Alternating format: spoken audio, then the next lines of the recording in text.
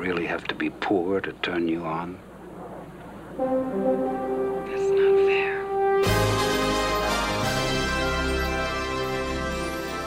Welcome to Rags to Bitches, a Dynasty Watch Party podcast.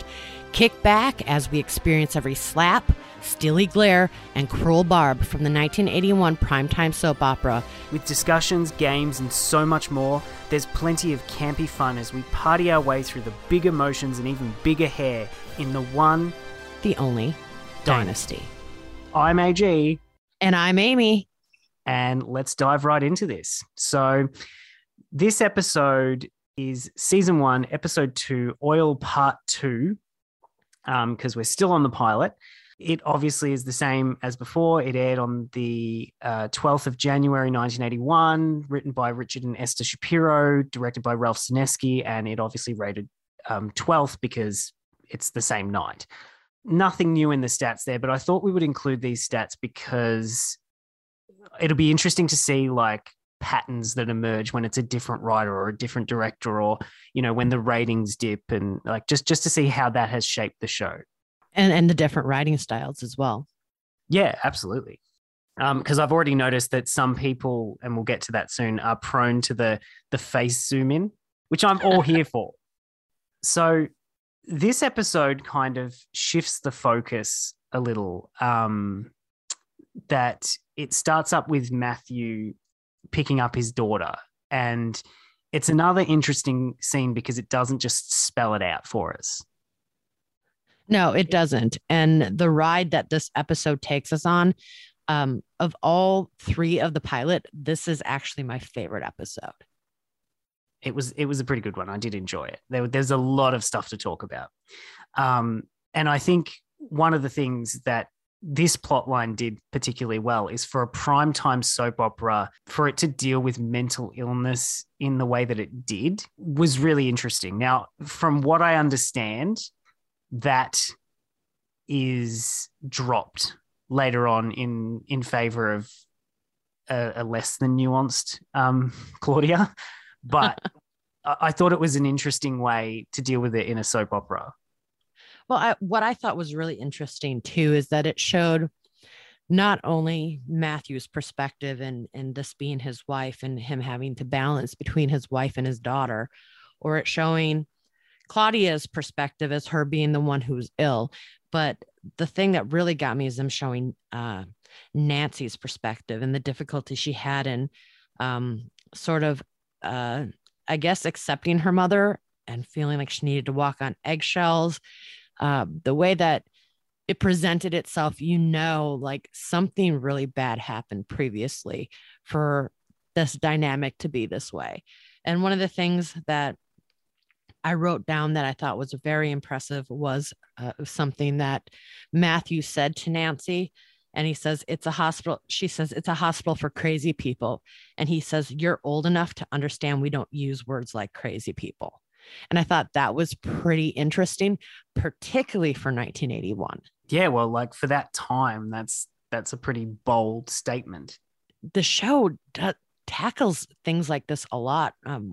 With this episode too, class plays such a huge role as well. And, you know, I fully expect like the campy, vampy, trashy in all the good ways Dynasty, but I wasn't expecting them to take on issues the way that they did.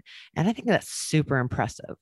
Well, I think one of the great things that they've done in this first season is that they've taken on issues, and I don't want to be that guy that's like, you know, crapping all over every new show, because there are some great new shows that have come out lately, like Hacks and Mayor of Easttown and like all these shows that are phenomenal shows. So this isn't a blanket statement. I mean, I understand that there is nuance to this, but a lot of more modern shows tackle these issues, but just in such a heavy-handed way, whereas this is done with a lot more thought to the multiple faces of these issues. It's not just focusing on one person. What I think that a lot of shows do now is they make the issue and then put the show around it instead of making the issue part of the show. And so the way that they've been able to tackle some of these very different things in this show and still keep it engaging, but make you stop and think for a second and be like, yeah, like why do I say that? Or why do I think that? I think it's tremendous at any time, but I remember the 80s. I was a little girl in the 80s. I remember how difficult some things were. And so for that time particularly, I think it's astounding. Yeah, no, I think it's done really well. And that's the thing, like obviously for that time, but even as I've said, by today's standards, considering it's a soap opera as well, by today's standards, I think the writing is exceptional. Oh, I do too. And you and I have had this conversation before about TV shows lecturing on issues rather than telling the story of the issue. And this really pointed out and made me realize how much that is done today and how it wasn't always done that way. And I wish that more shows would take that approach.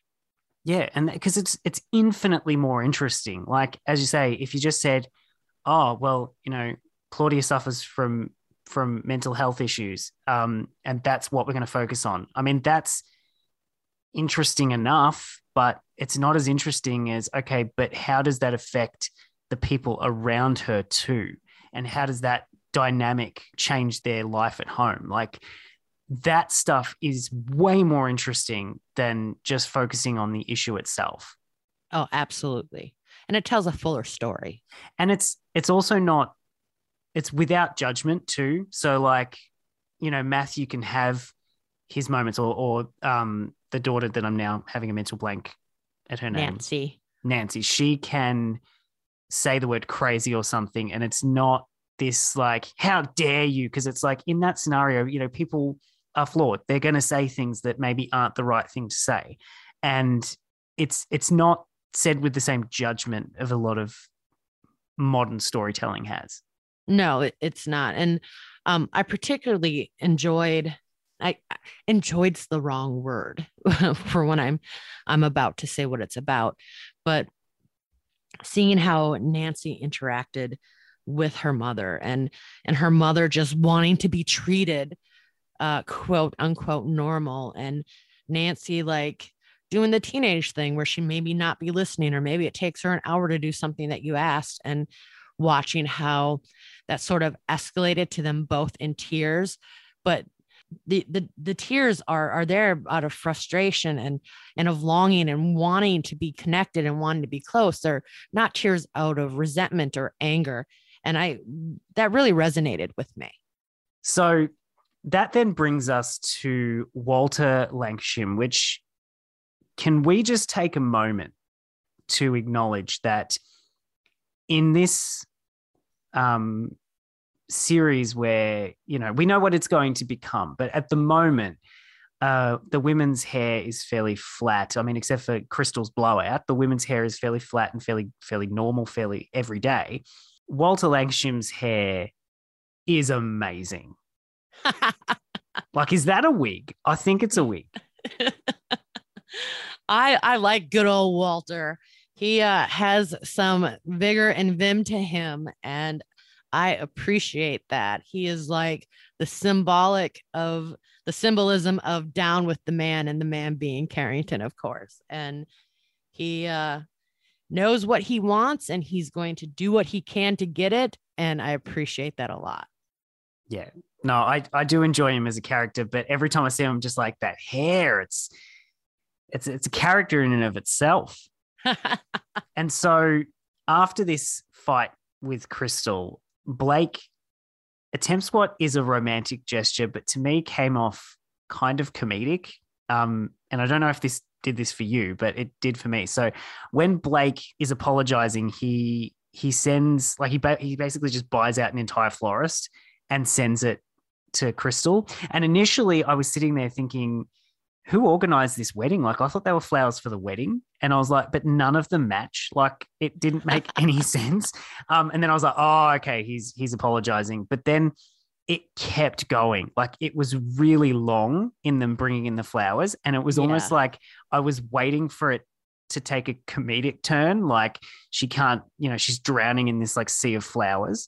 So I don't know if it rang that way for you, but it almost came off like a comedy skit because it ran so long. Yeah, I wasn't so impressed with that part. I think that really made me roll my eyes, and I don't know. I lost a little bit of respect for Crystal this episode, I gotta say. She can be bought with an entire florist.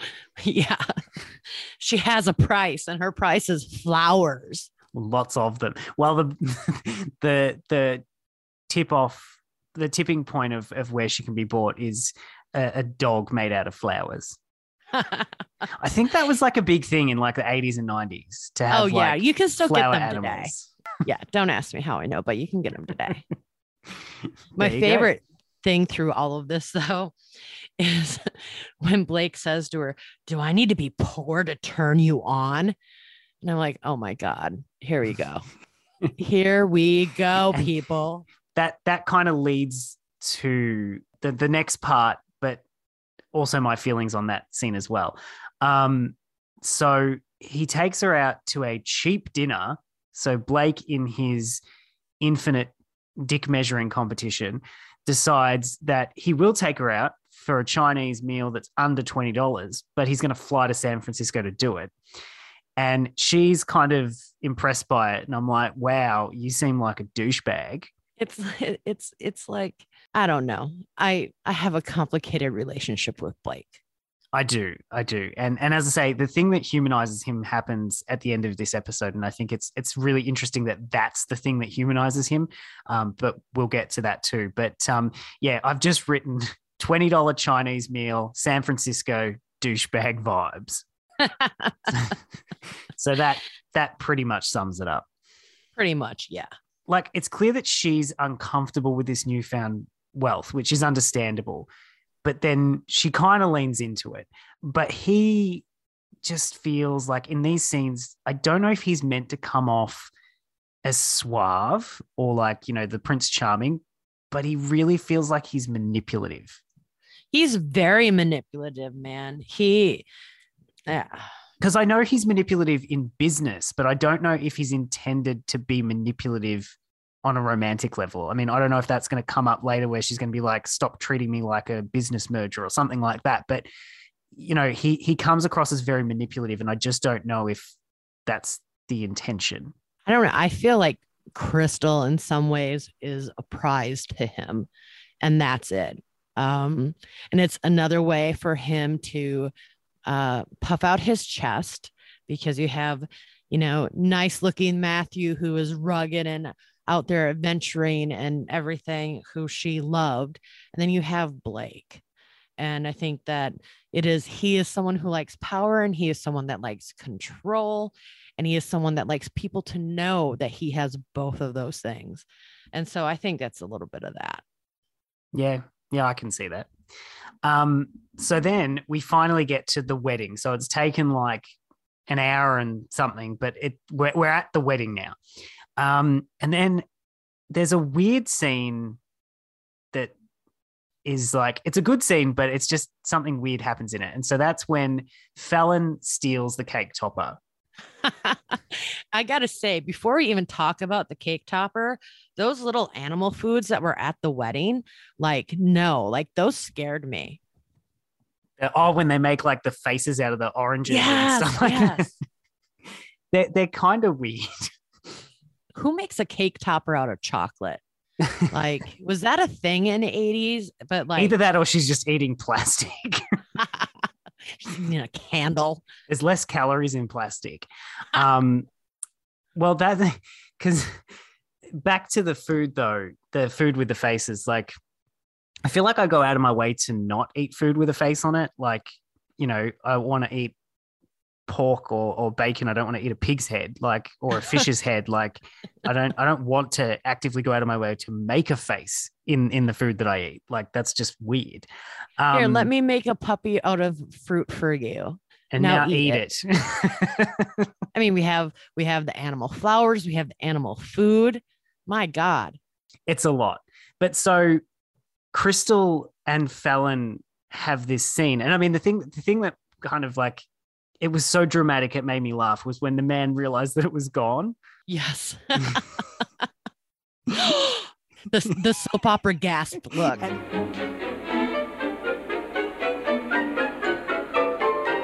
Baker!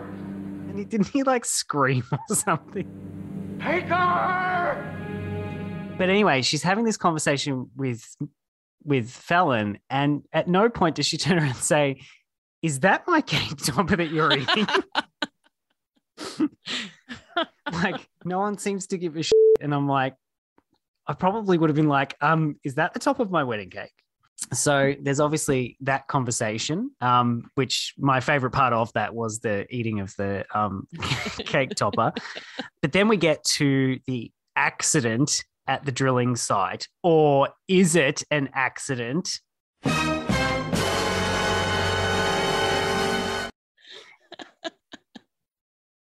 So, I mean, clearly it's not an accident. Did he do this in hopes of killing his rival? Because in the last episode, we talked about a plane being shot down over Kansas.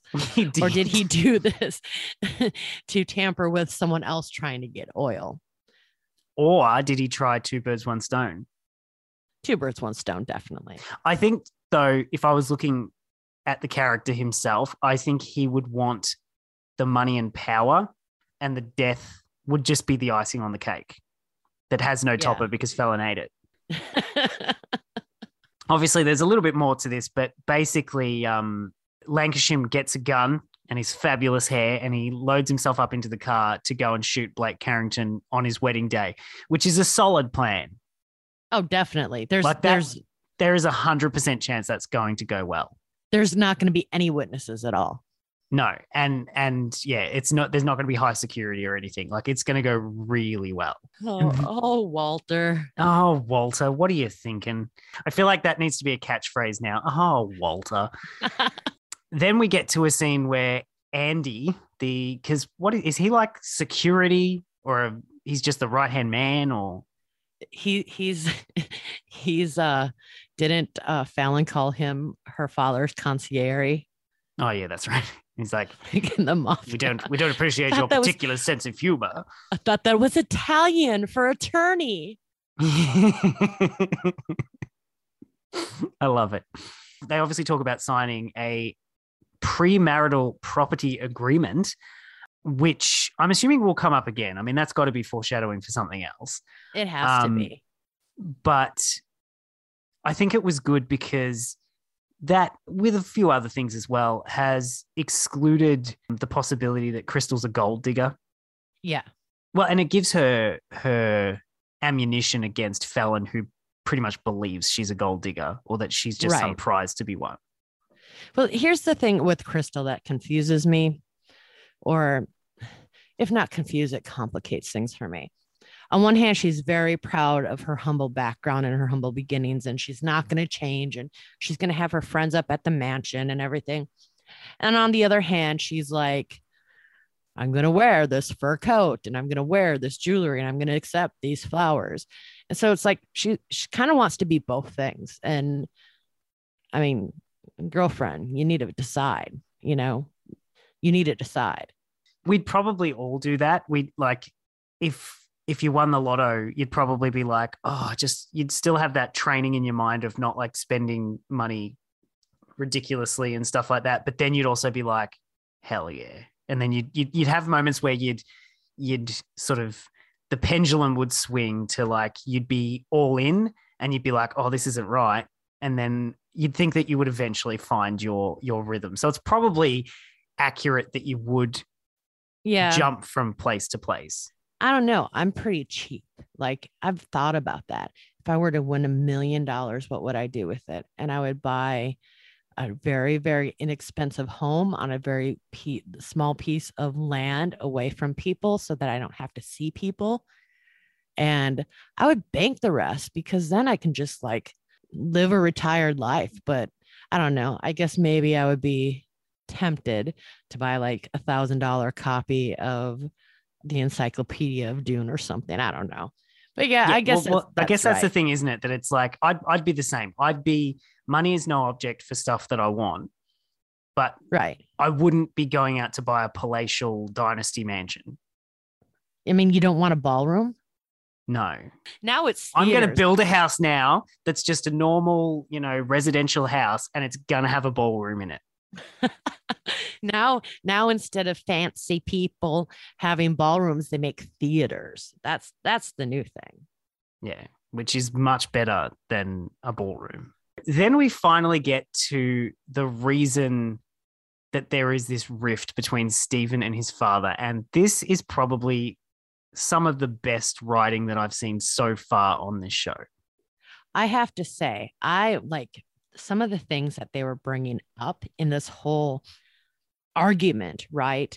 Where, Stephen's telling him, you're selling this country out, and talking about the oil fields and making other people billionaires and opening up for the war. And then he talks about like corn and ethanol and wanting to get into that. And they have this screaming match, and like, that's 1981. And they're talking about that. Like, I'm telling you, there's so much in this show that was so ahead of its time. Well, yeah. And then as you say, like, there's so much of it that can still transfer to today's standards. I mean, maybe not the gay thing as much. Like there's been a lot of progress in that sense, that like that conversation feels like it's very 1980s, but a lot of the other stuff, it's still just as valid as it was right back then. I mean, I have written in my notes, Blake at least knows he's a capitalist piece of shh. This is the scene that I feel humanizes him, because up until this point, he's come across as a rich, entitled douchebag that just thinks he owns everything. And I mean, that is who he is. But to me, the thing that sort of humanized him was this scene where he's talking to Stephen about his, as he calls it, faggotry, which I love that they use that word, because I'm like, that is exactly the kind of word that someone like that would have used. Definitely. So it's not shying away from it. And I'm like, I love that about it. But the reason why it humanized him is not because he's like, you're my son and I love you and it's all happy and lovely. He tries to have his own compassionate perspective, and as misguided, as intolerant as it is, for someone of his socioeconomic status in 1981, that was probably relatively liberal. Oh, definitely. Definitely. And that's one of the things that I really liked about this scene too, is that it showed how different Stephen is from his whole family, going from his beliefs to who he is, to his sexuality. And you see Blake trying to reach out, but it's like just the moment they're about to make contact, Blake becomes an asshole again. It's almost like he realized he was being vulnerable and he's like pushed him away. Right. You gotta be the tough guy. Yeah, that's right. Gotta be the man. And that's the thing too, that like his solution, though it's not healthy, when we look at it in 2021 standards, his solution of, I can forgive a bit of sexual experimentation, just don't bring it home, and that stuff like that would have been seen, especially as I say, in that socioeconomic status, that would have been seen as quite the liberal standpoint. Like it would have been cutting him off would have been probably the more standard thing to do. Right. I agree with that. And I think Blake is trying, but I think that some of the hurt for him isn't just that his son is gay. And for a man like that, that is a hurt. But I think it's because Stephen didn't tell him, and he found out on his own in a different way, probably having someone follow him or something.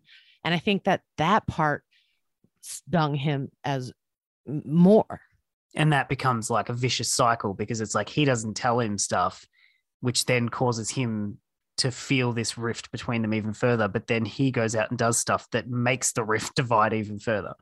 Right, exactly. It's this perpetual cycle, and one of them needs to throw a pebble into the machine and make it stop.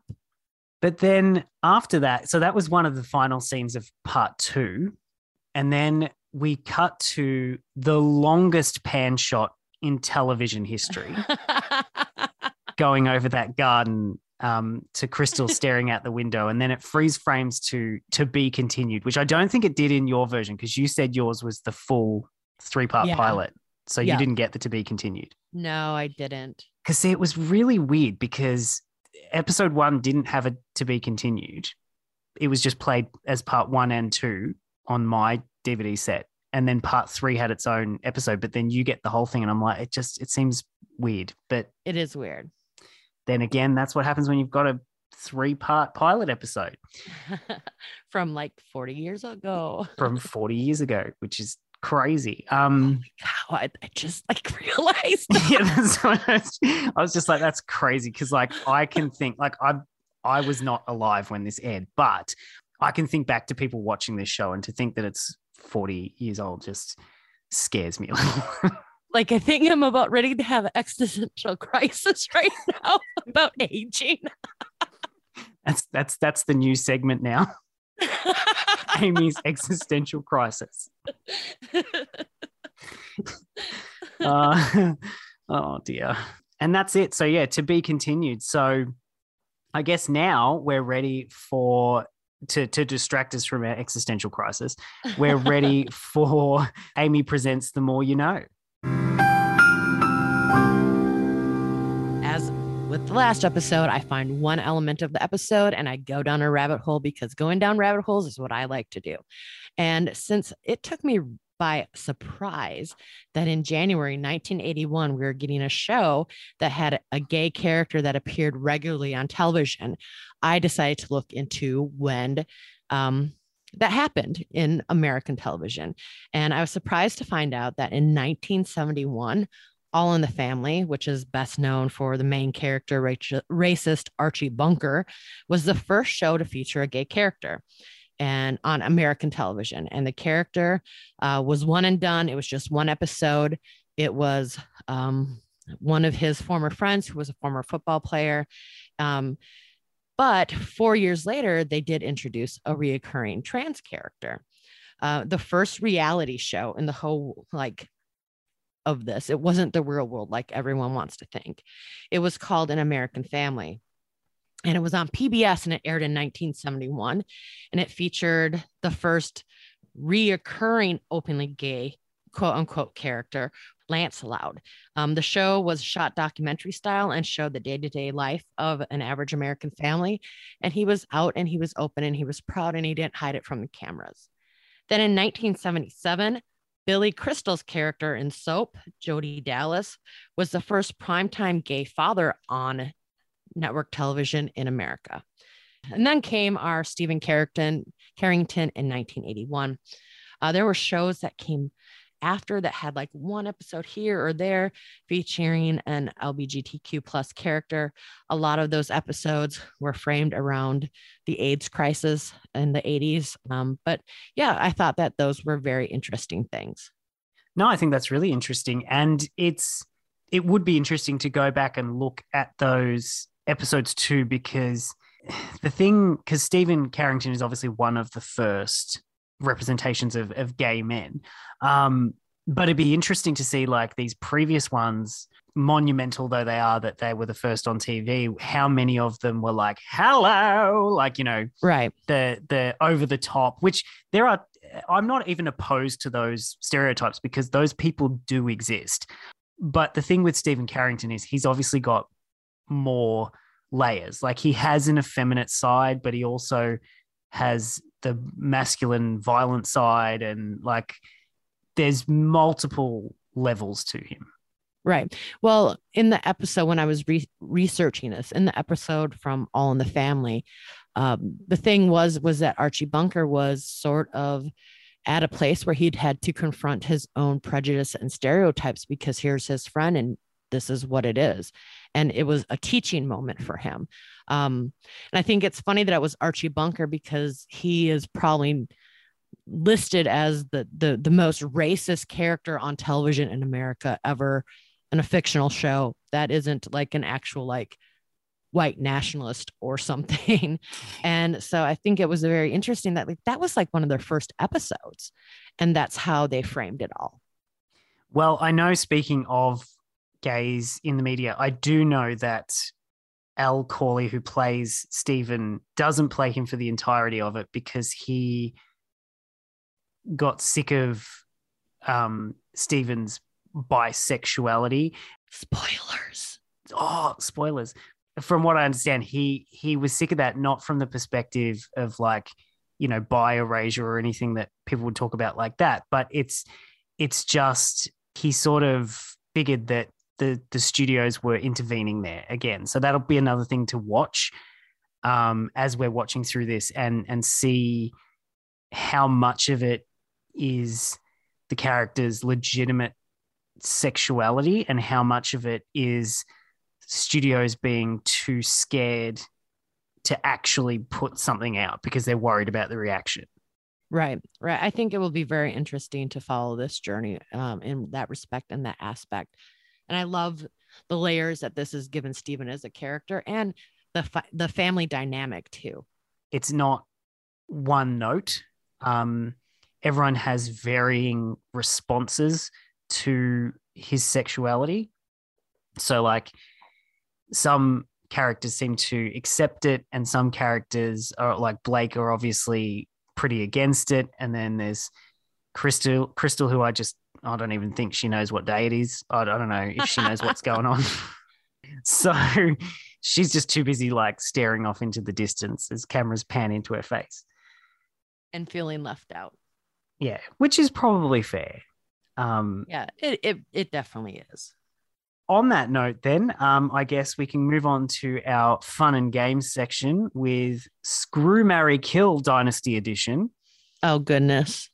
And so we're going to give each other 3 different characters. And obviously we have to decide who to screw, marry, and kill. Your 3 characters are Crystal, Fallon, and Blake. Blake is getting murdered. That's just... I love how you just went straight to kill. Yeah.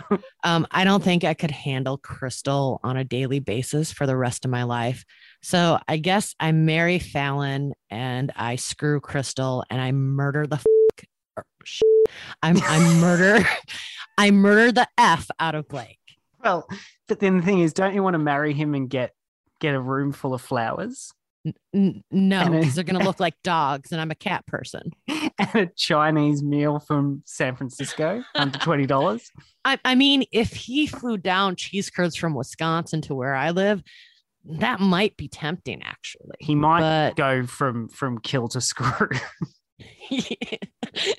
No, still no. Not happening. No. Okay, so I have 3 people for you. Okay. And it is Crystal, Claudia, and Fallon. Oh, okay. So I reckon I'm going to go with screw. This is a tough one. I'm going to go with probably the same as you. I'm probably going to go with screw Crystal, marry Fallon, and the third one was Claudia, wasn't it? Yeah. Kill Claudia. I just don't know if I can handle her stuff. Soap opera gasp. Her soap opera dun, drama. Dun. Oh, no, sorry. I'll have to add that one in, won't I?